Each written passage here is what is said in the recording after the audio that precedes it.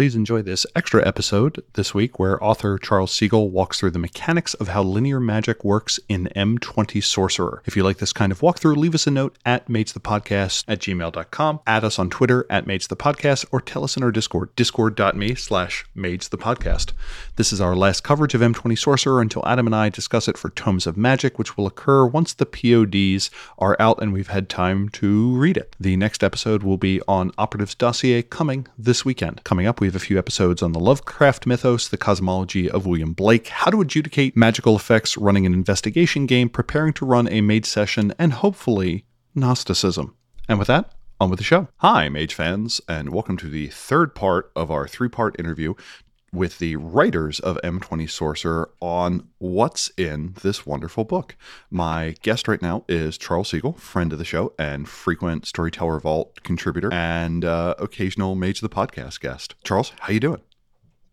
I'm good. Glad to be here talking about my first and hopefully not last time out writing for Mage officially. Yeah, fingers crossed on that one. So what did you write for M20 Sorcerer? What sections were you responsible for?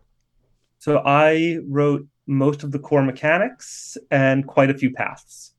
One of the things this book does is it kind of takes a new approach to how sorceress spells, which is what they're referred to in here, are done. The aspect system has been reworked. The idea of there being a core attribute plus path being rolled is now different. Can you walk us through how a sorcerer creates an effect? I don't know that I think that it's been reworked quite so dramatically. The aspect system does come from Sorcerer Revised. It's been substantially cleaned up, I think. One of the goals we had going in was to make the mechanics coherent, clean, and easy to understand. I hope that we succeeded at that. I ended up taking a view that each path is, in some sense, a collection of aspects. And most paths have some aspect that is unique to that path. Like, as an example, divination has an aspect query, which is like, what kind of or how detailed a question are you able to ask?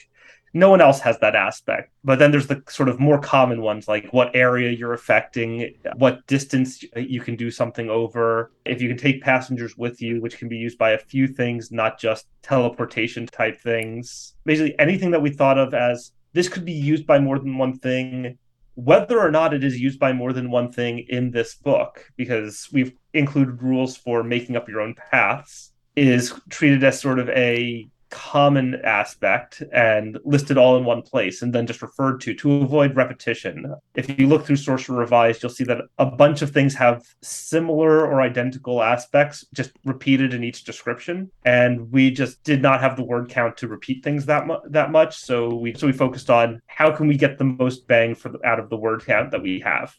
When a sorcerer is creating an effect, in Core Mage, we have the whole idea of focus being composed of practice plus paradigm plus practice plus instrument. Is there any analog for sorcerers? So sorcerers, their paradigm doesn't actually matter, really. It's all about practice. Like sorcery is an expertise matter, not a belief matter. One of the ways that it's fundamentally different from awakened magic, where belief is the core of what you're doing, and then your technique is how you go about doing it, but not as much the motivator. For sorcerers, practice is really the core of what they do. One change we made is, for instance, the dice pools rolled. In previous editions of Sorcerer, every path, everything had a specific dice pool. Like you rolled intelligence plus occult to accomplish the path of Hellfire. So now a sorcerer is a member of some sorceress organization, and that organization has favored attributes. So those are the attributes that you would use for the attribute plus ability roll that does the magic. And the abilities are done via the practice abilities for whatever practice you're using. So if you're using the practice of alchemy in order to perform the path of alchemy, which you should probably do that instead of something else to avoid confusion,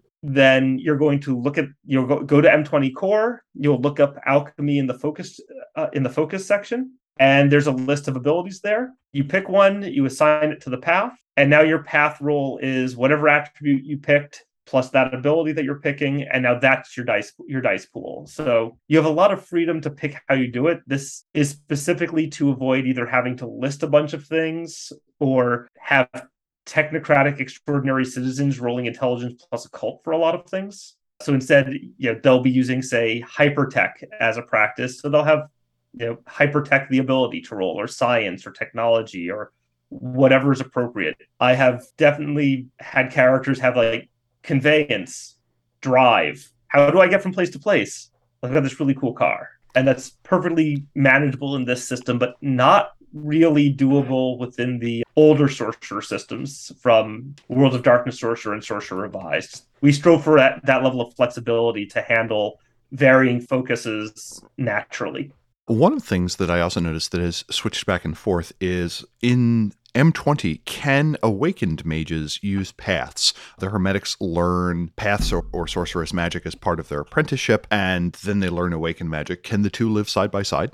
So we took the perspective of no. Reading between the lines in Order of Hermes Revised, you learn path magic at very low level as an apprentice. But one of the tests that I don't remember if it's stated explicitly or just very strongly implied is that a Hermetic needs to see the paths as power without real enlightenment or understanding and move beyond them to awaken. And that awakening costs something. It costs those paths. I have at least always interpreted mage as not allowing the fully awakened to use path magic. There is one sidebar in Sorcerer Revised that suggests that maybe it's possible with ST permission. Well, there's a sidebar in this that says no, it's not a thing that you can do. From the outside, what a mage does and what a sorcerer does would look pretty much identical if they're accomplishing the same thing. And of course, a mage can do many, many things, where a sorcerer can do one. At least a path does a few things. A mage sphere can let them do a million things, only bound by their creativity. But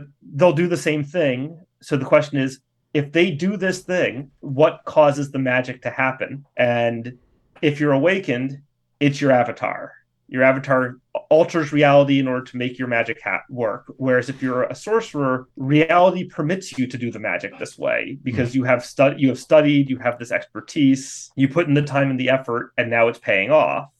Another thing that kind of changes in this book is the relationship between sorcerers and witnesses and sorcerers and quintessence. How does witnesses work? In previous editions, we still had unbelief, which to me defeated the purpose seemingly of sorcery in a lot of cases. How does this book handle a sorcerer doing something while being watched? As you said, previous editions had unbelief, which I remember being surprised that there were mentions of, but basically no systems for, except for I think in Sorcerer Revised, there's like an offhand comment that if you do this in front of witnesses, it fails, which that makes it kind of boring in many ways. A sorcerer is then just a person who sits in a room alone and does magic. But we do want it to be much harder to do sorcery in public, where lots of people are watching and can scrutinize it. Things should be much, much more difficult if there's a lot of people. And that prevents the problem of, well, this character has no paradox and can summon a hurricane. They just need to get a bunch of successes. So why don't they just sit down in Times Square, do that, and destroy Manhattan? Well, part of it is that witnesses subtract successes. So we have a table that scales it up. Like one witness makes things a bit harder. There's, you lose one success. A small group is going to get you to 2, and so on and so forth, up to, if there's at least 100 witnesses, then you're losing 5 successes. And it is very difficult to do things when you have -5 successes. As we phrase it as successes removed, you could just as easily say added to threshold, but threshold usually only applies starting at difficulty 9. So we didn't want to have that confusion. And how are difficulties for effects set? It seems like there are 2 parts. You have the path rating, which kind of sets the difficulty, and then you have all those aspects that kind of set the number of successes that are needed. Kind of what is the dice math, as it were, when a character is firing off a spell? The dice math is that you mostly don't just fire off spells. Sorcerers are not fast. If you want to be able to do something in 30 seconds to especially to say affect someone else, you need to awaken to pull that off. It's commonly said that mages are all about preparation, and that a mage who has had time to prepare in their sanctum is virtually unassailable. sorcerers are all that and more. A mage can improvise, so they are capable of working off book. If you catch a mage off guard, they are not disarmed, they're merely disadvantaged. Sorcerers, even spells that are cast quickly, take 1 turn per level. So you're not just bringing the Path of Hellfire by itself to a fight and hoping for the best. And then rituals are 10 minutes per level. And of course, they can take much longer because extended rolls are extended rolls. However, to avoid the problem of Hellfire, which most people regard as a combat path, personally, I've always treated it more special effects. Like when the wizard waves their hand and all of the candles light up, that's Path of Hellfire, and that's just cool stuff to do. But then I tend to both run and play in fairly low combat games, so I know I have a bias there. So we included a bunch of ways for you to do your magic in advance and just have it ready to go on a moment's notice. So one of those is the store spell ritual, which every path has at the 5th dot, where you can basically just cast a spell, put it into an object, and it's sitting there ready to be used instantly whenever you want. You've already done the roll. It's good to go. Other things you can do are you can hang spells, which is similar but less potent because it's not a 5th level ritual. Instead, what you basically cast the spell, burn a point of willpower and some quintessence, and it's sitting there ready to be used, but it's taking up brain space. For every 2 spells you have hanging, you take a +1 difficulty in all mental and social rolls, just because you are distracted just keeping that spell in. And then, of course, there's paths like the Path of Alchemy and the Path of Enchantment, which are really strongly preparation-based paths, but you get a nifty item that can go do stuff. Alchemy for more one-shot things, and Enchantment for persistent magical effects. What is the relationship of a sorcerer with quintessence? Fraught. So there's a bunch of things that they need or would prefer quintessence for, but they do not have awakened avatars, which makes everything 1,000 times harder for them. So for instance, hanging spells, like I said, cost quintessence. There's a bunch of other things that cost quintessence. And there's no just simple, I manipulate quintessence background in the way that mages get. Instead, they have to start working on the path of quintessence manipulation, or they just need tasks with appropriate resonance. So everywhere that quintessence is mentioned, you can use tasks of the appropriate resonance, and that's going to be what powers a lot of sorcery stuff, because quintessence is a bit more metaphysical, and they just don't have as much access to that branch of the metaphysics of the world of darkness. So if it's okay with you, can we walk through trying to assemble an effect and just talk through what would happen? Okay, pick your effect. So I am looking at the Path of Fortune, allows you to wield luck like a weapon, cutting down their enemies with curses or fortifying their allies with blessings. I would like to curse the entirety of the kickball team that made fun of me in 6th grade. They have reunited for the 6th grade reunion, and there are like 15 of them, and I would like to level a curse upon they and their team so I may emerge triumphant. What else would you need to know from the onset as a storyteller for me to be able to do this effect? Okay, so first I need to know what your attribute and ability for the path are. So you will need to know the practice that I am using for this, right? And which practice ability you're using. Okay. If I remember correctly, that is decided at the time that you learn the path. Okay. If you are using high ritual magic for this and you pick or the high ritual ability, then you are just always using the high ritual ability for this. Okay. My practice is chaos magic, and the associated ability is expression. I am creating a extensive beat poem to declare in the eyes of Eris. You're cursing them with rap battle. Yes. And I have 4 dots in expression, say. And what is your attribute? That's usually based on your affiliation. I am a remarkably petty member of the cult of Isis, and my associated attribute is a charisma of 3. Hey, charisma plus expression is a perfectly reasonable trait combination. As an ST, I would certainly allow that. So I now have 7 dice. Do I add anything else to that? No. Okay. You have 7 dice. Now we need to figure out how much of the path you need to do what you want to do. Okay. And what will determine that? That's where we get to aspects. Okay. So first off, you said that it's a soccer team. A kickball team. A kickball team. If that matters. Team. Yeah. How many people are on a kickball team? Let's say 12. 12? Okay, so you need 4 dots in order to get that number of targets. Okay, and that is determined by the aspect chart. There's a master aspect chart that says the number of people you're going to affect. Yep. You're higher than 10, but less than 50. So that's 4 dots on the number of targets aspect. So if you don't have Fortune 4, you are going to have to just, pick out a couple members of the team that you just are going to have no beef with. Okay. Or you can cast it more than once. Let's try and get this done in one go. Okay. How long do you want them cursed for? I would like them cursed for a game. So I'm going to say for 2 hours or something close to that. One scene. Okay. Yeah, that makes sense. Okay, so that's the duration of 2. And Fortune has its own, the aspect of severity. Yes. And so how badly do you want to curse them? I would like them to suffer a major setback that is visible to others, but not one that is totally injurious. So I would say level 3, a major setback or bonus. Temporarily give grave illnesses. Maybe their cooler of Gatorade gives them all a very rapidly developing case of amoebic dysentery or something like that. Okay. So that's the 4th level of number of targets, the 2nd level of duration, and the 3rd level of severity. So that's 9 dots in your aspects. And so here's part of how you can see why sorcerers are not casting powerful things, certainly in a quick way. You need 9 successes on 7 dice. Is there a way to turn that into an extended effect? Yes, you can treat this as an extended action as per the usual extended action rules from M20. So yeah, you can work to build up these successes. It's just going to take you time.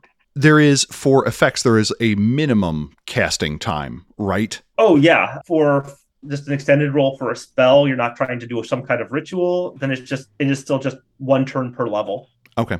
Do I get to roll on each of those turns? No, so you need to spend 4 turns to get the initial spell going, and then you can roll again each turn after that you keep working. Okay. So this isn't something that's going to take the character hours, but you can see very quickly that this is not going to work out very well in combat, as at the very least you're going to need 5 turns. You're going to need 5 turns, depending on how well you roll. And you are rolling at a difficulty 8. Okay. And difficulty is just the highest, the path rating plus 4? Yeah, and because there's an aspect at 4, your path is at 4. You need the path at 4 here. Got it. So my path rating limits kind of both the it kind of limits all the magnitudes of what I can do, and that seemingly is kind of new, and I like that. So for this, how do we talk about witnesses? Is this one of those things where it is only a witness if it is something that is vulgar? Is there a notion of coincidentality? Coincidence? Yes. If you're doing it in front of the team, there'll be witnesses. Okay. If you are doing it from far away, which is a tricky thing to do because this path does not have a distance aspect, then you could avoid them counting as witnesses because you could be sitting in a sanctum. Or I'm using sanctum here informally rather than in lowercase s. Yeah. I begin the game. I start doing this beat poem. Everyone's kind of staring at me. There's something like my team and their team, so there's 20 to 100 people, so I have 4 successes removed. What is the difference between a success being removed and a success being added from an aspect? So the successes being added are the minimum threshold you need to accomplish. The successes removed are making it harder to achieve that number. Mathematically, it's essentially the same. So functionally, what needs to happen is that you need to get those 9 successes plus these 4. So you'll need a total of 13 successes. So you could technically just barely manage this in 2 rolls if you're lucky, but you're spending at least 5 turns doing this. Probably more because rolling 7 successes on 7 dice at difficulty 8 is hard. Yeah. So the other thing, though, that a lot of the paths have is kind of a one-off difficulty modifier. And for the path of Fortune, I get -1 for a weak sympathetic connection and a -2 for a strong sympathetic connection. I have the trophy that this team had that they all signed when they absolutely trounced me last year. So I'm going to say that is a -1 modifier for a weak sympathetic connection. Well, here's a question. How seriously do they take this? Is this a prized possession of the target, perhaps? It would depend there. And their signatures could also be argued to be a bit more strong. So here we're getting into what counts as a weak versus a strong sympathetic connection. Under some circumstances, that same object might be worth -2, but in general, it would probably be -1. Okay. It, I'm going to say that it is strong. These are people that peaked in high school, that then went on to do CrossFit. They drink out of this in celebration beforehand, so it contains their bodily fluids. So I'm going to say that this is -2. okay, so then you're at difficulty 6. I am preparing my beat poem. I am rhyming their names with unflattering adjectives to describe them. And after 4 turns of this, I get to make my first roll against difficulty 6. Hold on. Go on. You have to spend a willpower to start. Okay, so I have spent my point of willpower. This sweat beads are upon my forehead, and I got 2 successes, which is well short of what I need. How long can I go with this extended ritual? We didn't put in any hard limit. This isn't really an extended ritual. It is an extended action, but you can action, go, yes. But ritual's a bit different. But yeah, you can basically go until you are stopped, or until the ST decides it's time to ask you for a stamina roll. So my first roll had 2 successes. My second roll had 3 successes. My third roll had 4 successes. So the fourth is going. I'm still whipping up this beat poem, and I got an additional 5 successes on that roll. So that brings me to my 14. And this effect fires off. It is now, I guess, up to the storyteller to determine what the effects of this are. But I've successfully casted my Dweomer or my effect. How does failure work if I had botched any of those rolls or just stopped before I could finish? So if you just fail, it's pretty much nothing happens. Like if a member of the other team came over and shoved you into the dirt for being a jerk, because you were doing that for a while. You just fail. It's done. You burned a willpower for nothing. Failure is pretty low consequence for sorcerers in general. Botching, well, each path has a price of failure description under it. And let's see what Fortune says about that. So if you botch, something still happens. Like you may get a curse that looks to you like it's successful and has harmed them in some way, but everything ends up working out for the best against you. So maybe they do get amoebic dysentery, but that makes them so eager to get off the field that they play way harder and just beat you, and just you lose by so much more than you did the last time. Yes. The other way it can go badly, if you botch for Fortune, is that it can rebound upon you. Oh dear, that would be bad. Yeah, don't botch. Yeah. And that botch is, again, one of those things that is determined as part of every roll. So the more successes you're shooting for, the vastly higher your odds are of botching as you go along. Yeah, so you extend those rolls until you get enough successes at your own risk. And you can kind of see why it would be valuable for a sorcerer to sit at home where no one's watching, prep things, have them hanging in the back of their head, and then go in. So without that, you would have only needed 9 successes. It was 9 successes. Mm-hmm. Okay, so one of the advantages of prepping ahead is it removes the witnesses requirement then?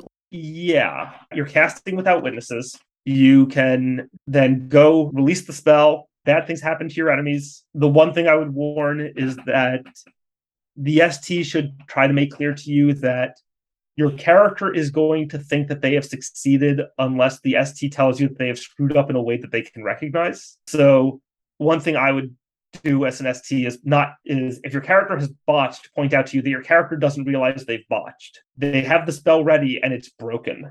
Failure, they can probably figure out because it's not sitting there in their head taking up space. The World of Darkness, is a setting that has botches. You can screw up really badly, and it kind of removes that risk if you can do the work in advance, realize that you've screwed up really badly, and then just not do it. And that does require that segregation between player and character knowledge, but I know a lot of people get very paranoid about that, but my experience is that most people try, especially if you just give a gentle reminder of, so you don't know you botched, but there's a bad spell sitting in there and your plan is going to end badly.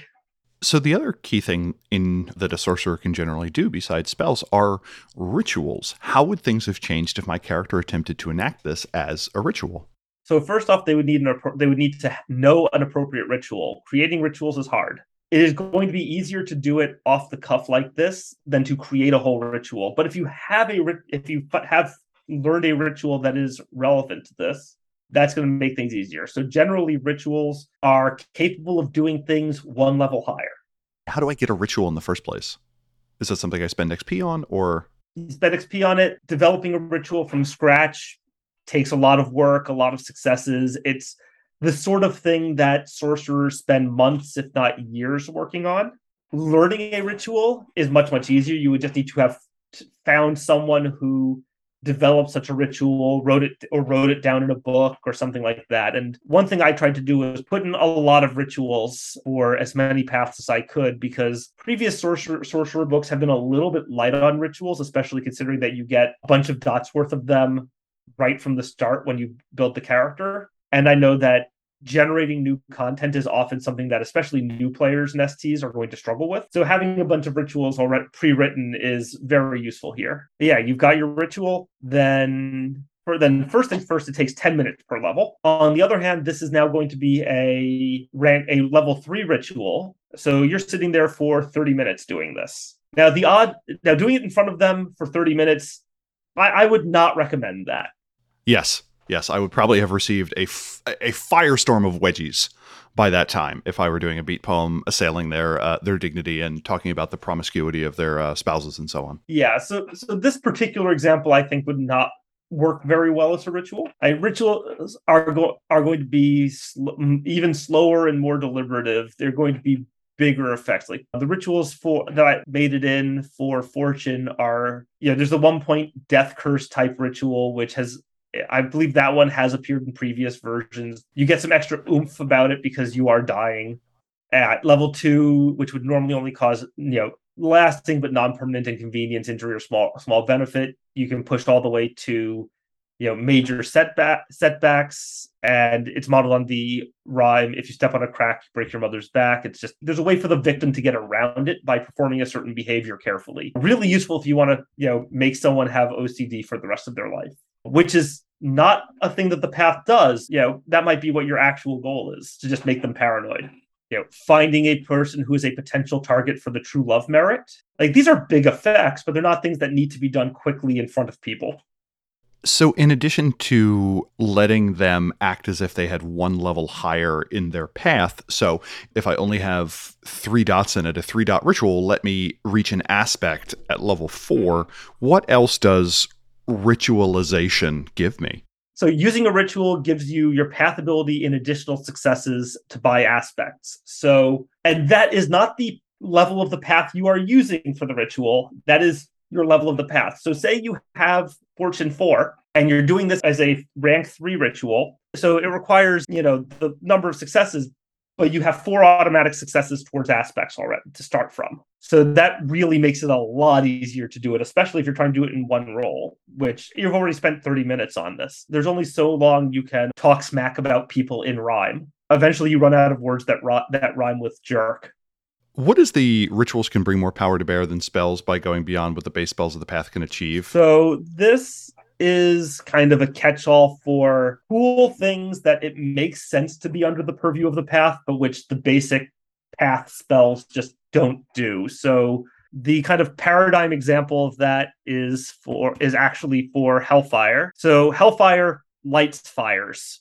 Throw in some other things that will make it do other kinds of sort of damagey things. But the point of it is that it causes fire, it causes damage to people. And it's very one shot. It's like you fire it off and it's done. And then there's the ritual, which is not original to this book. I believe it was in Sorcerer Revised, Hellblade, where you get a flaming sword. Thematically, it causes damage through fire. It fits the path of Hellfire, but there's no way to accomplish it with the path as written. So that makes it a reasonable candidate to be made into a ritual. So it's going to take a lot longer, but you can go beyond just what the path's default settings will let you do. And finally, one of the interesting things about rituals in here is the idea of greater rituals. What is a greater ritual? So greater rituals are new to M20 Sorcerer. So in previous versions, there was absolutely no way that you could combine paths to accomplish things that couldn't be done otherwise. If you are trying to get a sense of what happened somewhere, you have to go to that place and use the path of divination. You can't look at a distant place and also scry backwards in time. Just not a possible thing for sorcerers to do. So with greater rituals, that line is removed, but it's very difficult to accomplish this. So first off, you can't do it. You need friends. So one side effect of this is that it creates a mechanical encouragement for the creation of not only sorcerers societies and fellowships, but also, small groups of player character sorcerers. And it also gives an in-character reason for each member of the group to have different paths. Okay, so let's say that you are a crazy person who has created a new path for looking far away, creating new paths being very hard. Say there's a murder a couple blocks away. You can look a couple blocks away, but you can't do anything except for see what's going on over there with your new path. So you have two options. Either you can also learn divination and go over there, ask your question, and see what happens. Or you can call up your friend who has divination, and the two of you can, from a safe place, generally speaking, your house is probably going to be safer than random place where you know there has been a murder. You can perform a greater ritual together, where you're contributing looking far away, and the other person is contributing looking backward, asking a question about something that happened backwards in time. And you must share practice in order to do this. Member of the Ancient Order of the Aeon Rite and a member of the Star Council are going to have a hard time working together. Not saying it's impossible, just it's going to be weird. And they'll have to find some common language in which to work. And one of the ones that comes to mind that I find interesting is the combination of the ones that kind of manipulate other spaces, like you have Oniromancy and Necronics and so on, that you could be like, no, I want to light the Shadowlands on fire. And you'd be like, okay, Hellfire plus Necronics, nice. Yeah, you can do some really great stuff by combining them. But again, you need multiple sorcerers. You cannot do a great ritual by yourself. Each of them needs to have one of the paths that you're combining to whatever level you need. They need to have a common practice, and then you still need to succeed at what's going to be a very difficult role. And it's interesting kind of looking over the systems, how it kind of pivots a bunch of things in Core Mage.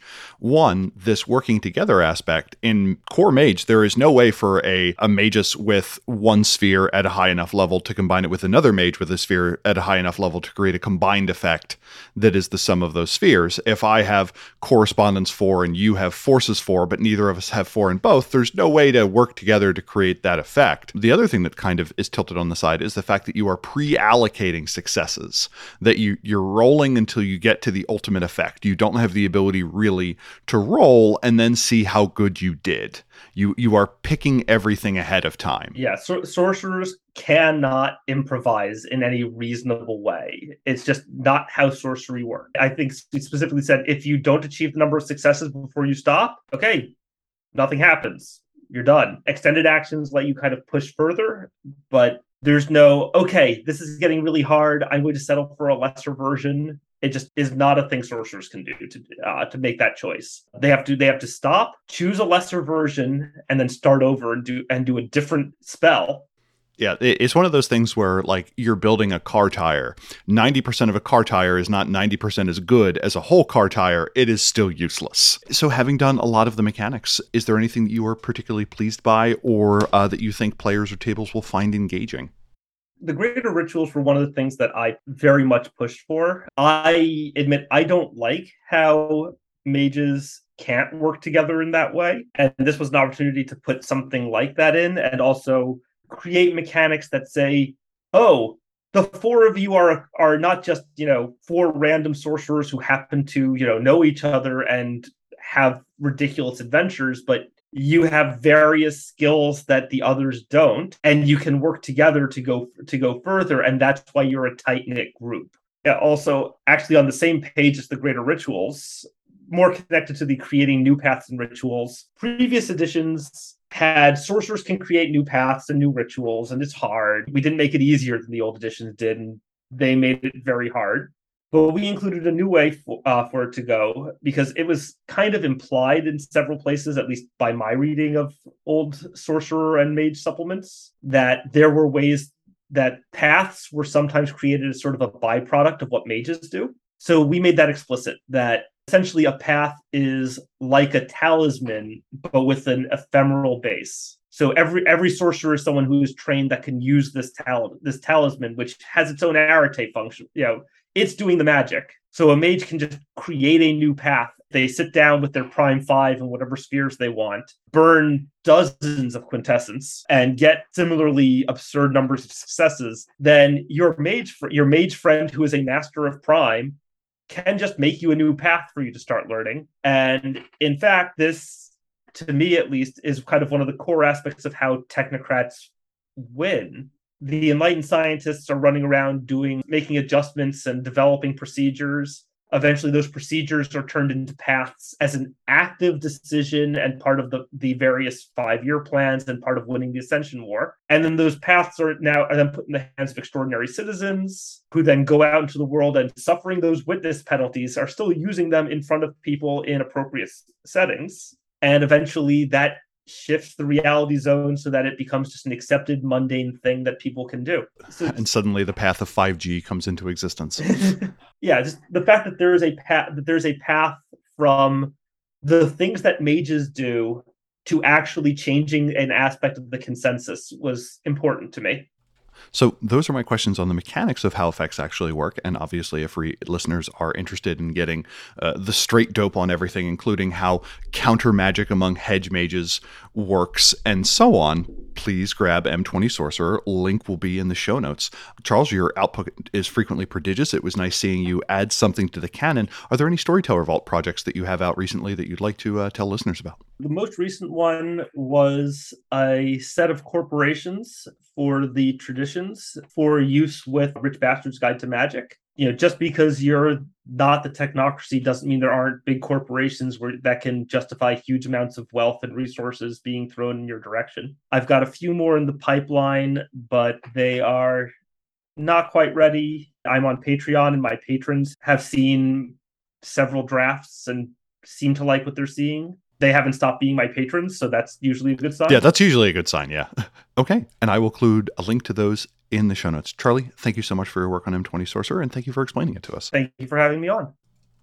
Normally, I don't list the executive producers for our bonus episodes, but not doing it this time felt weird, so I figure I'd do it anyway. So I'd like to thank Oracle Buck Gregory, Oracle Christopher Phillips, Oracle Josh Hillerup, Oracle Jay Widener, Oracle McHale, and Oracle the crew of Erebus for supporting us. Additionally, I would like to thank Alex, Alexia, Anders S., Andrew Edelstein, Anon Badurfi, Berto, Blaze Hibbert, Boo, Boogers to the Sixth, Brad of the Blue, Bryce Perry, Chris B., Daniel Cuppen, Daniel Scribner, Dan Svensson, David Roy, Dennis Osborne, Derek Semsek, Fraggle Gargle Noir, George Laura, Guy Conan Stewart, Ia Bull, Jason Kennedy, Jason Vines, Jason W. Briggs, Jeff Bryn, Jenna F., John Magnuson, Jolynn Andes, Joshua Heath, Kathleen Halperin, Chris Kinner, Leslie Weatherstone, Matthew Proyle, Michael Creedle, Michael Parker, Morgan Aron, Nathan Weaver, Nebero, Neil Patterson, Nikita Klaimanov, Oliver Schindler, Patrick McNamara, Patrick Mulder, Puka G, Rachel Grace, Ralph Scheinhammer, Ricardo, Richard Bat Brewster, Robart the Robot, Rob H., Ryan Kendi, Samuel Tobin, Stephen Carton, Thrice Great, William Connolly, William Martin, and Zach Rules.